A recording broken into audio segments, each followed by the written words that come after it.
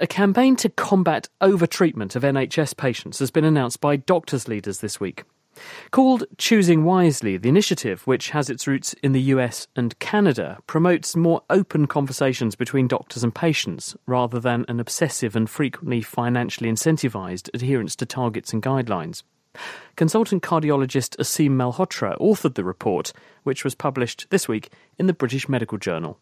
Well, this is really, Chris, an initiative to wind back the harms of too much medicine by adopting a Choosing Wisely campaign, which initially started in the United States a couple of years ago. And this is really to help encourage a more informed and shared decision-making process between doctors and patients around treatments and investigations, because we believe there is a major problem around overtreatment and overdiagnosis. What's the evidence for that? The best evidence comes from the United States, but I'll come on to the UK in a second. And certainly I believe this is a global problem. In the United States, it's been estimated that 1/3 of all healthcare activity brings no benefit to the patient. And we're talking about a healthcare system which is spending close to $4 trillion a year, which is quite staggering. If we look at how the US system works, the US has got the least efficient healthcare service in terms of money spent per person treated per year of any healthcare provider in the world. It's an insurance-led system, and when people come in through the door of a medical centre, there is an MRI scanner sitting there, and if you put a patient through it, you can charge them for an MRI, regardless of whether you need it or not. So it's in the interests of the healthcare provider to get as many tests under their belt for somebody as possible to keep the money flowing. Now, that's not the same in Britain, though, is it? Chris, you're absolutely right. And, that, in my view, is ethically dubious, because actually what we're taught as doctors is to treat patients on clinical need, and that's the best medical practice. But they thought of that, and they say to people, well, yes, we'll give you this CT scan because we might pick something up. I think the point to be made here is that when we practice medicine, we should do it on the best available independent evidence. And if you're going against that, and that's when the problem arises, where people get diagnosed with conditions that aren't going to cause them problems, they end up getting treated with medications that aren't going to benefit them and are going to cause side effects at great cost to the health system, but actually more importantly harming patients. And the first thing we learn in medicine is first do no harm. You mentioned in the United States an insurance-based system, and they have, they're basically rewarded, as you say, by greater volume, not necessarily in quality.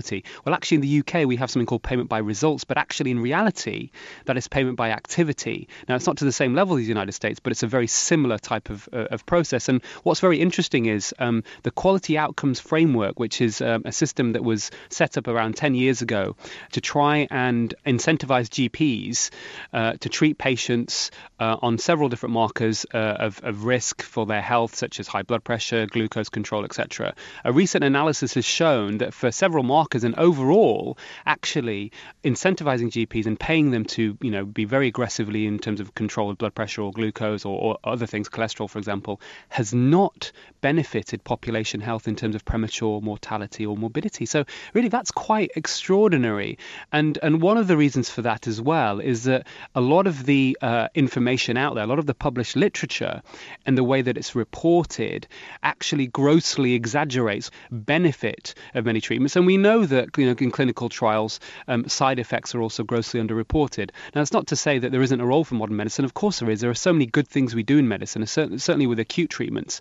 But this is about actually winding back the harms from the excesses that ultimately will harm patients. Now, the way through this is actually having an informed discussion with patients. And, for example, if somebody was to, I'll give you one example. I'm an interventional cardiologist by training, which means that I perform a procedure through keyhole to unblock people's coronary arteries when they have narrowings in them. We know that if people are having an acute heart attack, this is a life-saving procedure. But if you have stable coronary artery disease, putting a stent in does not prevent a heart attack or prolong your life. So they did an interesting study in America where they actually, in one situation, they would not tell them that stenting in stable disease would prevent a heart attack or death. And about 69% of patients elected to go for the procedure. When they were told that extra bit of information, only 46% elected to go for that procedure. They calculated that if this conversation took place and it was made compulsory or mandatory, it would actually save $864 million a year in US healthcare just from this specific procedure. So this is a tip of the iceberg, but actually what it's about ultimately, Chris, is greater transparency. And that's what we need in medicine. If we have greater transparency, we have greater accountability, we get better quality healthcare. Cardiologist Aseem Malhotra urging us to choose wisely.